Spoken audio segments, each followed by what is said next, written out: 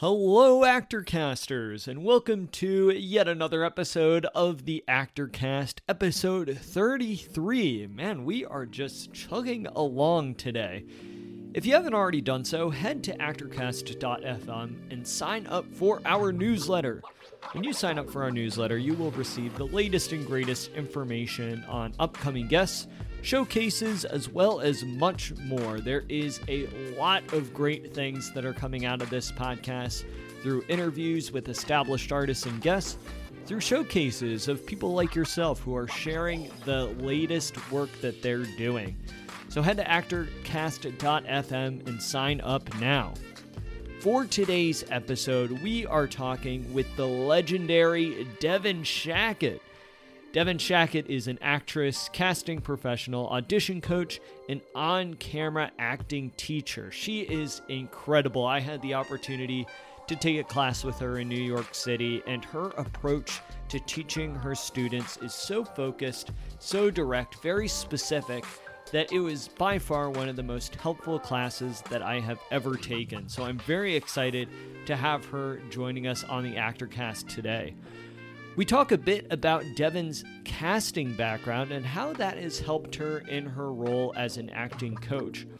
We talk about the most common traps that actors fall into when auditioning, what they need to work on to make their auditions pop, and we also talk about the things that actors must be aware of when performing in front of a camera, both from a character standpoint as well as a technical standpoint. There is a lot of great things to unpack in this episode. I'm very excited to share it with you all. If you like this episode, head to actorcast.fm and leave us a review. Leaving reviews goes a long way in helping us spread the word about this show. So, with all of that said, let me please introduce today's guest of Actorcast, Devin Shackett.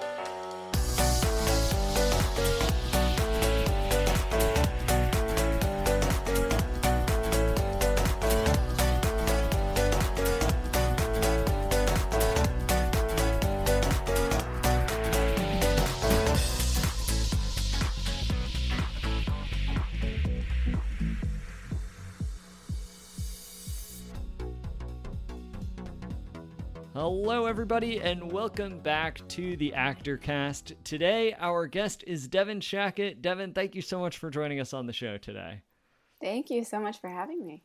I'm very excited to have you here because I had the opportunity to connect with you a bit ago. You know, it was through planning classes for, unfortunately, now the late Olympia Dukakis, and you were very helpful in kind of advising me on how to help run classes with her. You had done a lot of work with Olympia before, and it was through that conversation that I got to know you and your work as an artist, and I had the opportunity to take one of your classes as well, and I was just always so amazed with how your teaching style is very focused, very specific, and as an actor, that is something that is so important to have. I felt like I learned and took away so much from your class. So I'm very excited to have you on the show today and hopefully provide some of your insight to our actors who are tuning in. I hope so. It's funny. I was just talking to somebody about specificity the other day, and how in acting training, without that, it's really hard to learn anything. So it's funny to hear you say that. I just had a long talk with somebody about it yesterday. Oh yeah, it's something that like I feel like I've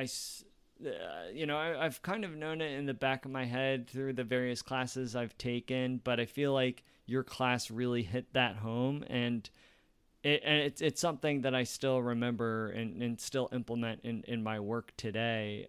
For our actors who are tuning in who might not be familiar with you and your work, I know you come from a casting background and you've worked in a variety of facets within the industry. So I'm wondering if you could just share a little bit about yourself, like what your career path has been. And then also, you know, I know now you work as an acting coach and teacher. How has your casting background helped inform your work as an on-camera and audition acting coach? Yeah, oh, that's a great question. I mean, I guess I'll give you a little bit of background and then I'll circle back and kind of answer that. Basically, I started in casting. I was interested in casting, and then I got a job, and that led to another job, and that led to me working for a year on House of Cards with the incredible Julie Schubert. So I had a few years in casting before I really touched acting. And I had, played around and taken acting classes, but I never would have called myself an actor. And after House of Cards, I decided that casting wasn't the career that I wanted to be pursuing. I really wanted to learn about acting, and I felt that there was something else out there for me. So I stopped casting and actually enrolled at the William Esper Studio with Terry Knickerbocker, who now has his own studio in Brooklyn. If you're not familiar with the Esper Studio, it's a 2-year Meisner training program.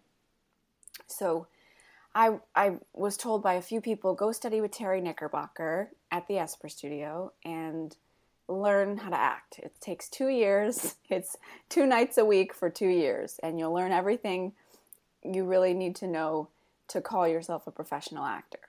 That you feel confident calling yourself an actor. So I did the 2 years with Terry, and I jumped into a lot of other different kinds of classes and studied with, I took so many classes during that time. Patsy Rodenberg, Faye Simpson, Christopher Bays. They're all kind of master teachers around New York City. Tessa Lang was a voice teacher that I met and I'm still working with 7 years later. So I kind of just had this creative explosion and made my own grad school, sort of, and did a sort of my own interpretation of an acting MFA, if you will. And from that, I decided that I wanted to keep studying. So the 2 years were over, and I wasn't sure what was going to be next. And there were teachers that I didn't really have access to because they weren't teaching anywhere. So that was a man named Jim Calder, who was only teaching at NYU Graduate Acting, and Olympia Dukakis, who was only teaching maybe once or twice a year through different theater companies or workshops that were very on the fringe. And so I asked these teachers if they wanted to teach classes. And I started setting up classes, and people who I knew were finding out about them, and we were just kind of emailing friends of friends. And all of a sudden I had people coming to the classes that I was setting up. And so I named this school, which I didn't ever intend to found a school, but I called it the New York Drama Center, and it's still in operation. And it's kind of this amazing passion project that is continuing to evolve and change. And, around that time, I started teaching a lot. Since my casting days, I've been asked to teach on camera. So I sort of went from teaching on camera technique as a casting director to going through all this acting training and then coming back to teaching on camera. And so really to answer your question, that's the kind of hybrid that then I felt I was able to teach. Because I have the eye of casting. I know what they look for. I know what they don't look for. And I also know the vocabulary that they use, which isn't always helpful to an actor. Because it's very product-oriented, and actors should be more process-oriented. So I had learned about the language and the kind of a process, of really working through something and creating something as an actor, that then I can see an actor working in class, know what it needs to be, or what it, I hesitate to use the word needs, but know what maybe a casting person would want to see in the room. And then I can step back from that and say, okay, well, how many different ways could I get that person there? How can I walk that person to the product without just demanding a product? Because I don't find that very helpful. So yeah, that's really been my career trajectory. I haven't acted in a while. I got very close to Olympia, and she let me kind of shadow her and while she taught for a couple years, and she was at NYU in the undergrad department. And so I taught with her there for a few years, and then eventually she stopped teaching and I took over the job there. So that's been a big part of my life for the last couple of years, is teaching in the BFA program, and I really, really love it. So yeah, I think that's it. I don't know what's next. I don't know what's going on now, but yeah. What's amazing, and what draws me to you as a teacher, and something that you always say in your work, is that the influence of studying with great teachers has a profound impact on one's career, whether it is as an actor or as a coach or as another type of artist. And you have done that a lot with the New York Drama Center, is bringing in these amazing coaches and amazing teachers that you've worked through the years to ensure that actors are getting the highest quality coaching that they can, which I think is important, because acting, I don't have to tell you, is a very tough kind of industry to break into. It's a tough job to have. It's a tough lifestyle. And so any way that you can have the opportunity to connect with teachers who really have a foundational and deep understanding of the craft, I think could only help you. And I love in your classes how you do have kind of this casting perspective. There was something that you said that I would love to dive into a little bit deeper, in talking about the language of casting directors, and how, while actors may see them conquering or developing a character as a process, casting directors, or casting in general, sees it as a product. So I'm wondering if you could just share with our listeners distinguish that a little bit, and kind of unpack that a little bit. What exactly do you mean by a product, and why is it important for actors? While yes, it's important for them to focus on the process, why in some ways do they need to see themselves as a product for casting purposes? God, it's a little tricky, because I don't want anybody to think of themselves as a product. But I do want you to think of yourself as it's an interview. You're stepping into the room and they either want to hire you or they don't. Because that takes the pressure off of you. You have one job when you're auditioning, and that's to tell the story on the page to the best of your ability, to bring what you find in that text to life. That has to come through you. You're not going to get every job. I mean, I could spend hours talking about stories of famous people. Meryl Streep and Sigourney Weaver were both up for Alien, and Sigourney Weaver got the job. So not even Meryl Streep gets every job.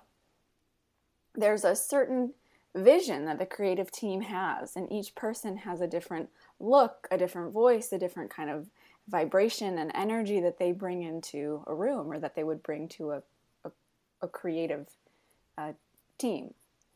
And so when you work in casting, you're putting people together. I mean, you're putting it's like you're painting, and you don't want to use every color. So as an actor, you can't put that pressure on yourself to try to get every job. The only, pressure, or the only thing you can ask of yourself is that you understand what's on the page. And you can just feel confident knowing that even if you're totally wrong for a project, if you deliver a wonderful audition, I mean, you could be 30 years too young for the part, but if you somehow bring yourself into the room and you understand the story that you're telling, they're going to remember you. They're going to bring you back for something that you're right for. So I know there's a sort of cliche phrase of you want to book the room, but you want to book the room. And in order to do that, you do have to think of yourself as a sort of product, I guess. Never thought of it that way exactly. But I mean, what I more was meaning, and maybe I wasn't clear in the way that I've said it, but casting directors are seeing maybe 50 auditions for the same role, right? 50 people in a row, it's 3 minutes of material. So they're just going to see that 3 minutes 50 times in a row. They're not looking at you thinking like, oh, do you think we could get them more this or more that? Do you think we could spend an hour in rehearsal? Well, they seem to be talented. Nobody is thinking that. I've rarely been in rooms where those are the conversations. The conversation is, do they fit in the world? Oh, that was an interesting choice. Wow, they're really not right for the role, but we got a really unique perspective on the story. So they're thinking about, how do we take what you just brought into the room and fit it into our bigger mosaic? They're not thinking about you as an individual and your talent. And oftentimes, if the conversation does turn to, oh, well, they're really good, do you think they could hit that emotional scene? Do you think they could, bring more kind of ferociousness? Maybe there'll be a callback, where you would work with a director. Or maybe they would just say, we'll bring them back for something else. They're a little green. Like, we'll see. But either you'll get a note in a room, or they'll just know that you're not right for the project. But it's a shift that every actor needs to make in their mind. Nobody's looking at your talent. Talent's not real. That's why vocabulary is really important, because if I asked you what is talent, everybody would have a different, definition of that. Right. So you have to be careful about kind of blanket statements, or these words that are umbrella words that we throw around. Even like if you're in an acting class and the teacher says, oh, that was really good. What was good about it? Or no, that wasn't truthful. Well, what does that mean? Because I could think it's truthful and you could think it's not truthful. So in an artistic medium that is so subjective, you have to be careful with language. Otherwise you start making assumptions, and that's where things get general, and that's where actors start to try to we begin to reach for things that are not real. If I'm reaching for truth and I'm reaching for talent, I'm reaching for nothing. Yeah. It's so good, and it's so true also, like, because it is a very subjective art form, so to speak. You're exactly right. One's interpretation can be completely different than the other. One's opinion could be completely different from the other.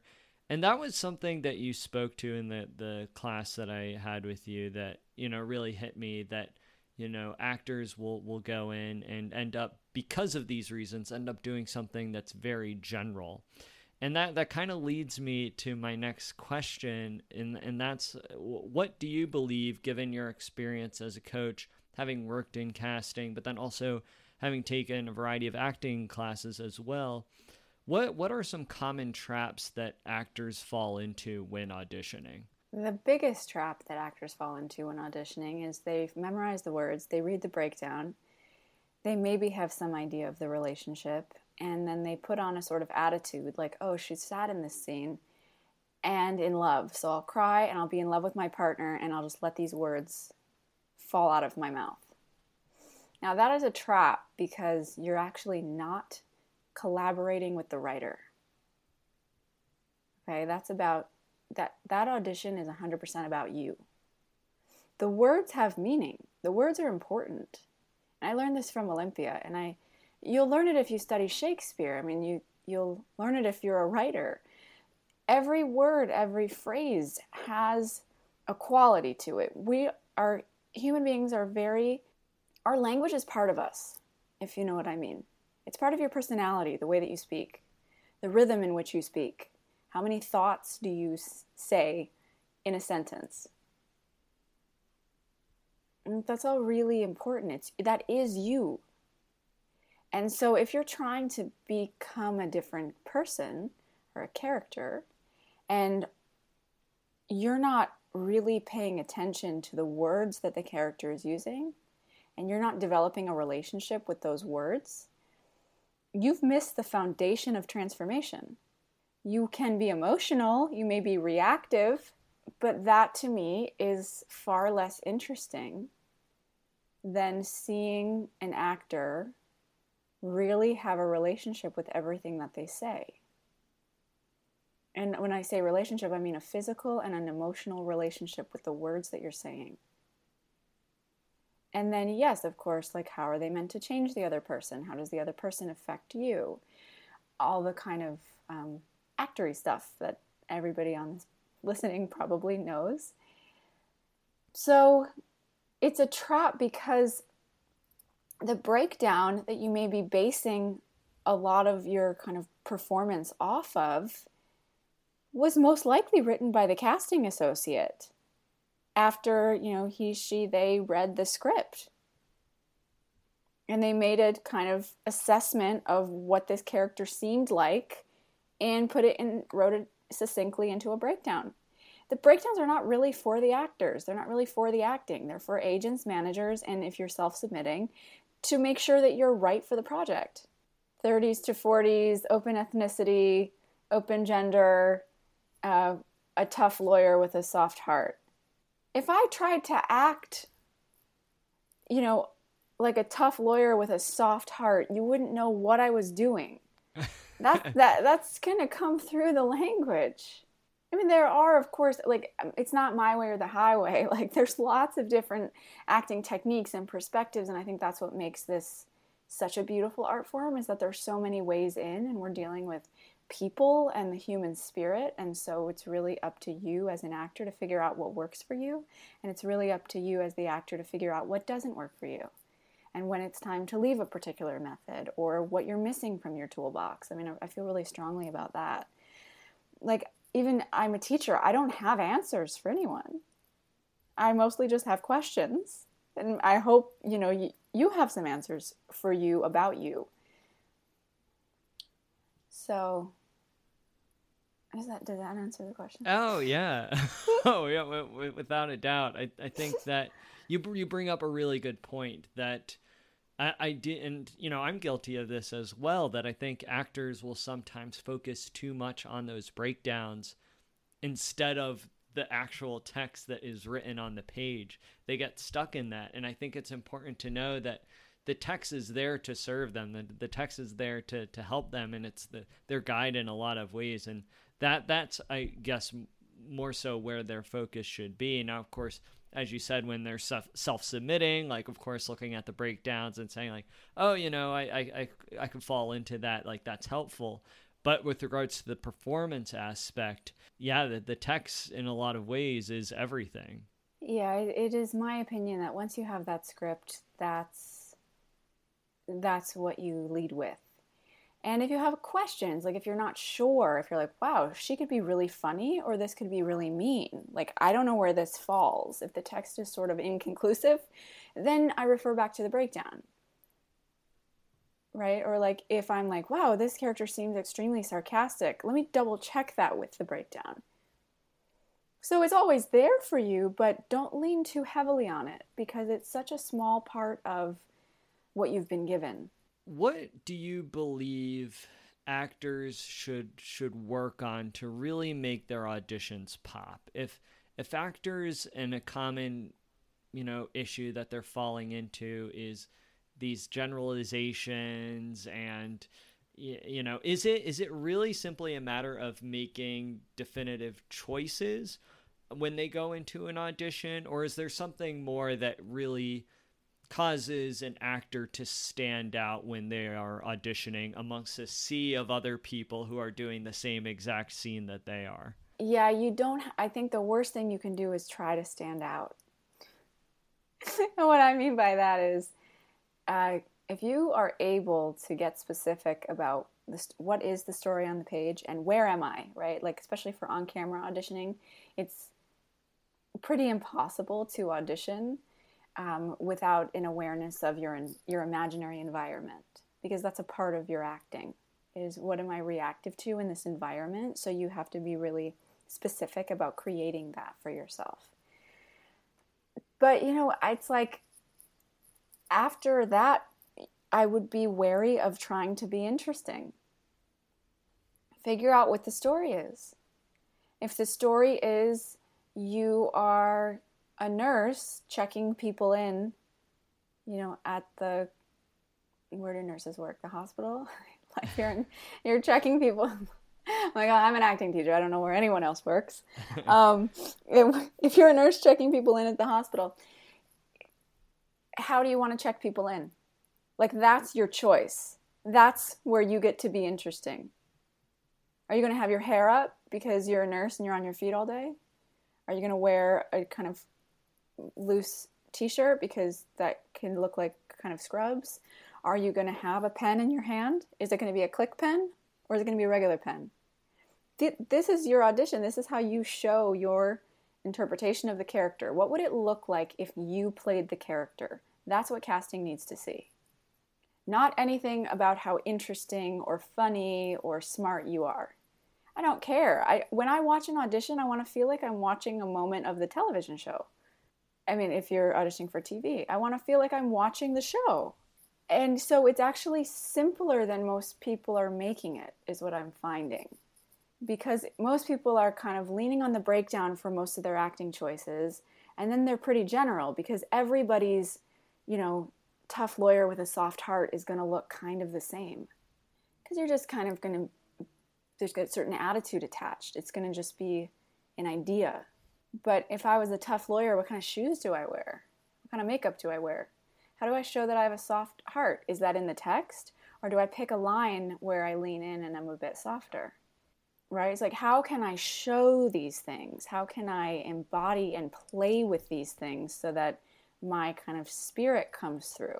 Yeah. It kind of goes to what you were saying at the beginning of our conversation with regards to that specificity and being very specific, as you were mentioning, about the environment around you, about the shoes that you're wearing, and about the decisions that you're making, up until like what kind of pen or pencil that you're using. In an interesting way that says something about the character. And you had mentioned that this is something that is of the utmost importance when you're auditioning on camera. And that leads me to my next question regarding, we've talked a lot, at least a good deal about, how actors should make decisions. They shouldn't come in with generalizations, that they should look at the text when they're performing, when they're auditioning. But what should actors be aware of from a technical standpoint as well? I think it's very common. While this isn't always the case by any means, there's a lot of actors who have that theater background and then they come into the world of film and television. They're in front of a camera and they're like, I do not know how to interact with this. So from a technical standpoint, what should actors be aware of when they are going out on auditions on camera? There's actually not that much. It's just you got to look at, I've changed mediums. So now I'm in a 2-dimensional visual medium rather than a 3-dimensional, more auditory medium, which I would say is more theatrical. So most on-camera auditions are going to be framed in a certain way from the top of your head to the middle of your chest. So you kind of have to get comfortable being that close. It's very intimate. And what most theater actors want to do as soon as they're that close is sort of hide themselves. And so that's where we get acting that's a little bit stilted, or voices that are just a little bit too loud, right? That's a sort of way of hiding. What else technically? I mean, there's a few kind of key points. It's like, okay, now you're also it's you in a box, so I'm just watching you. So you must be very clear, like I said before, on your imaginary environment. Because if it's just you staring at the reader and having a conversation, that's going to get boring after about 20 to 30 seconds. That's just the nature of the beast. If there's no change, I, the viewer, stop being able to understand what's going on. Even if anybody were to watch the two of us right now, for the last 20 or so minutes, 30 minutes, you would see how much we actually move, how we're interacting with the spaces that we're in, even in minor ways, right? I'm not fixed anywhere because that's not human. So even though I have a point of attention here with you, I also have my earphones and I have the kind of cord to my earphones that I've been playing with a little bit, and I have my phone to my side that I'm just aware of even if I'm not looking at it. So I can't think of a situation unless there was a bear in front of you where you would be totally focused on one target. And there's a great book called The Actor and the Target, which I learned about from Jim Calder, and he recommends everybody read it. It's a fantastic acting book about where you put your attention. And once you're able on camera to put your attention in two places, like let's say I'm auditioning for the scene that I'm playing right now, I'm on a podcast, I couldn't play this scene without my point of attention that is you, Pat, and my point of attention that is my earphones. Because that's where I'm putting all the energy that's not coming out in my face or my voice. So the challenge that many actors run into is that as soon as they get on camera, they feel sort of frozen.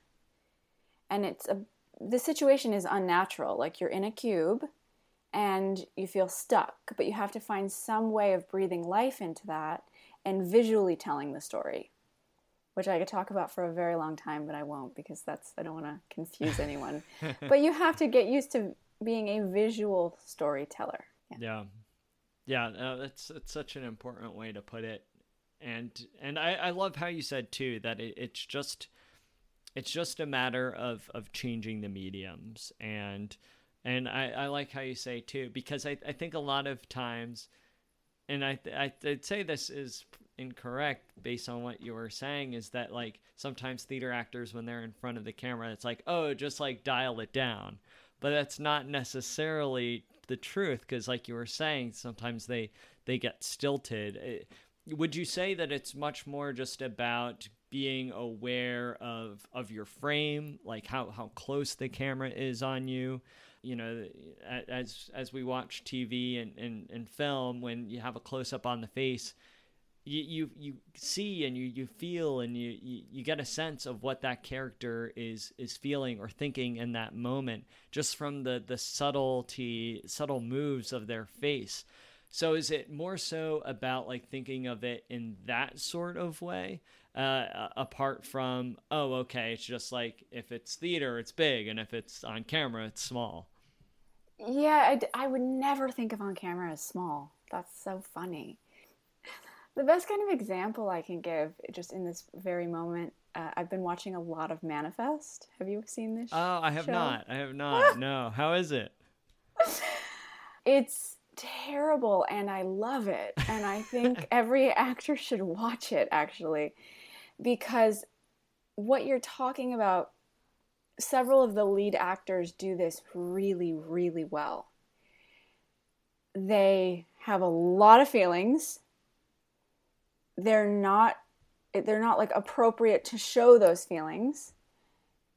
And also the characters are very close together in a lot of the scenes, right? So it's like, okay, then you have a set of circumstances that allow for a really beautiful close-up. Like the person is feeling so much, the stakes are so high, the relationships in the show are like so over the top, so much love and loss and heartbreak. It's like a soap opera, it's like a procedural, it's like a sci-fi show, like all rolled into one. But I really love watching the acting because it's so specific. It's like these people are getting the story out, they're having all these feelings about the relationships that they're in, but there's no time to linger in your feelings. There's too much going on. And I would say in most auditions and most scripts I've ever seen, there's not really a lot of time to hang out in your feelings.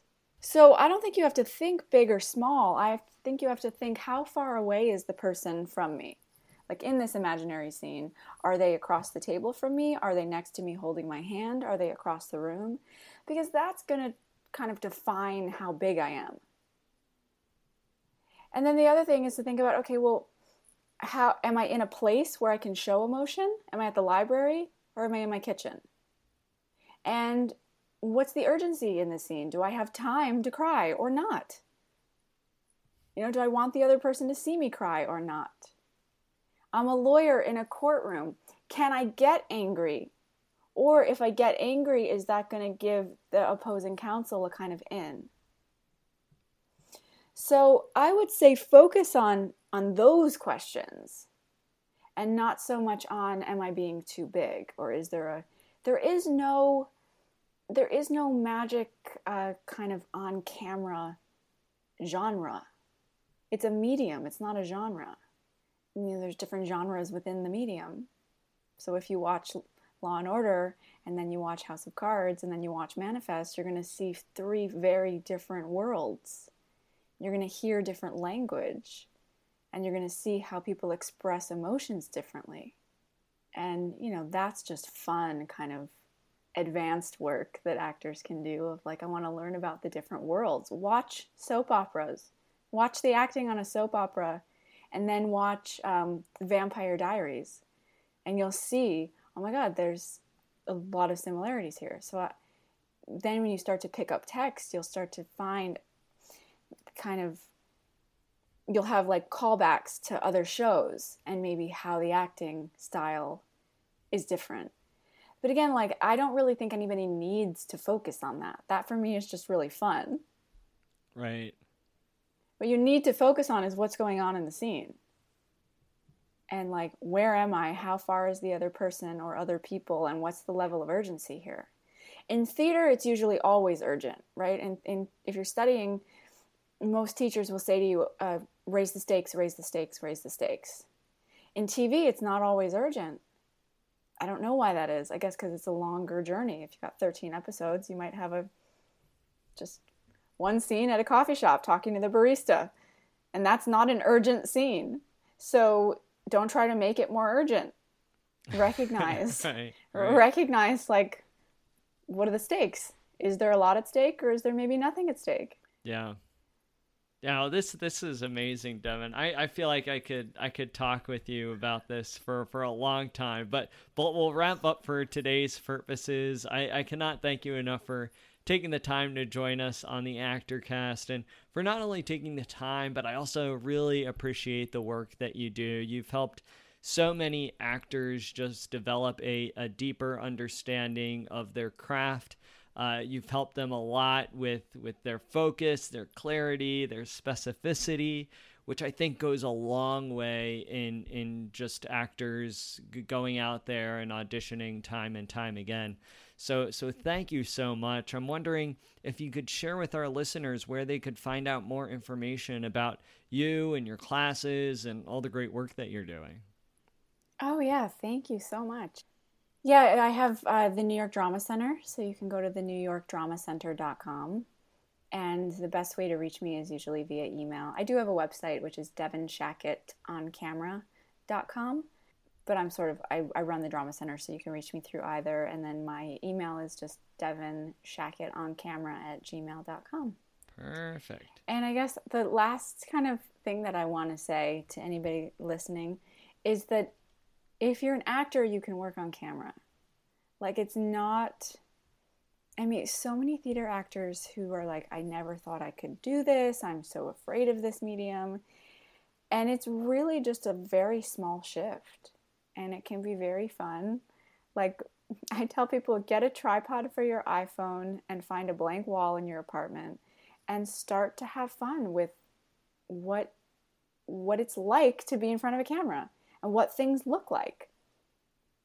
And watch the great Dacre Montgomery audition video from Stranger Things. Classic. Stranger Things Season 2, Dacre Montgomery auditioned for Billy. His video is viral on the internet. You can do something like that. There's so much you can play and create a world. And I often tell actors, it's like, once you learn how to act, it's kind of like learning how to drive, right? And then maybe if you want to learn stick shift, you learn stick shift. You don't have to go back to driver's training. And I kind of feel like that's what working on camera is like, it's just a skill set. You don't have to learn how to act again. You know how to act. So it just takes a sort of willingness to play around. And yeah, you'll be bad at first, but who cares? Right. And and it's really fun. I think it really opens up a lot of possibility for actors. Like, I firmly believe every actor should work film, television, and theater if that is what you wish to do. So those are my parting words of advice. Hey, great parting words of advice. So, Devin, thank you so much again. I really appreciate it. Thank you, Pat.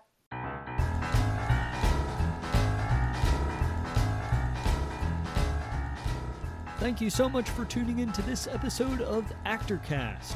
You can head to actorcast.fm and leave us a review to let us know what you thought of this episode. If you haven't already done so, sign up for our newsletter to get the latest and greatest information on upcoming guests, showcases, and much more. You can also become a member of ActorCast by going to actorcast.fm and clicking the membership tab. As a member of ActorCast, you'll gain access to exclusive content, including bonus episodes, access to our private online community, and live sessions with yours truly. I look forward to catching you all in the next episode, and you know what time it is. It's time to go out and create.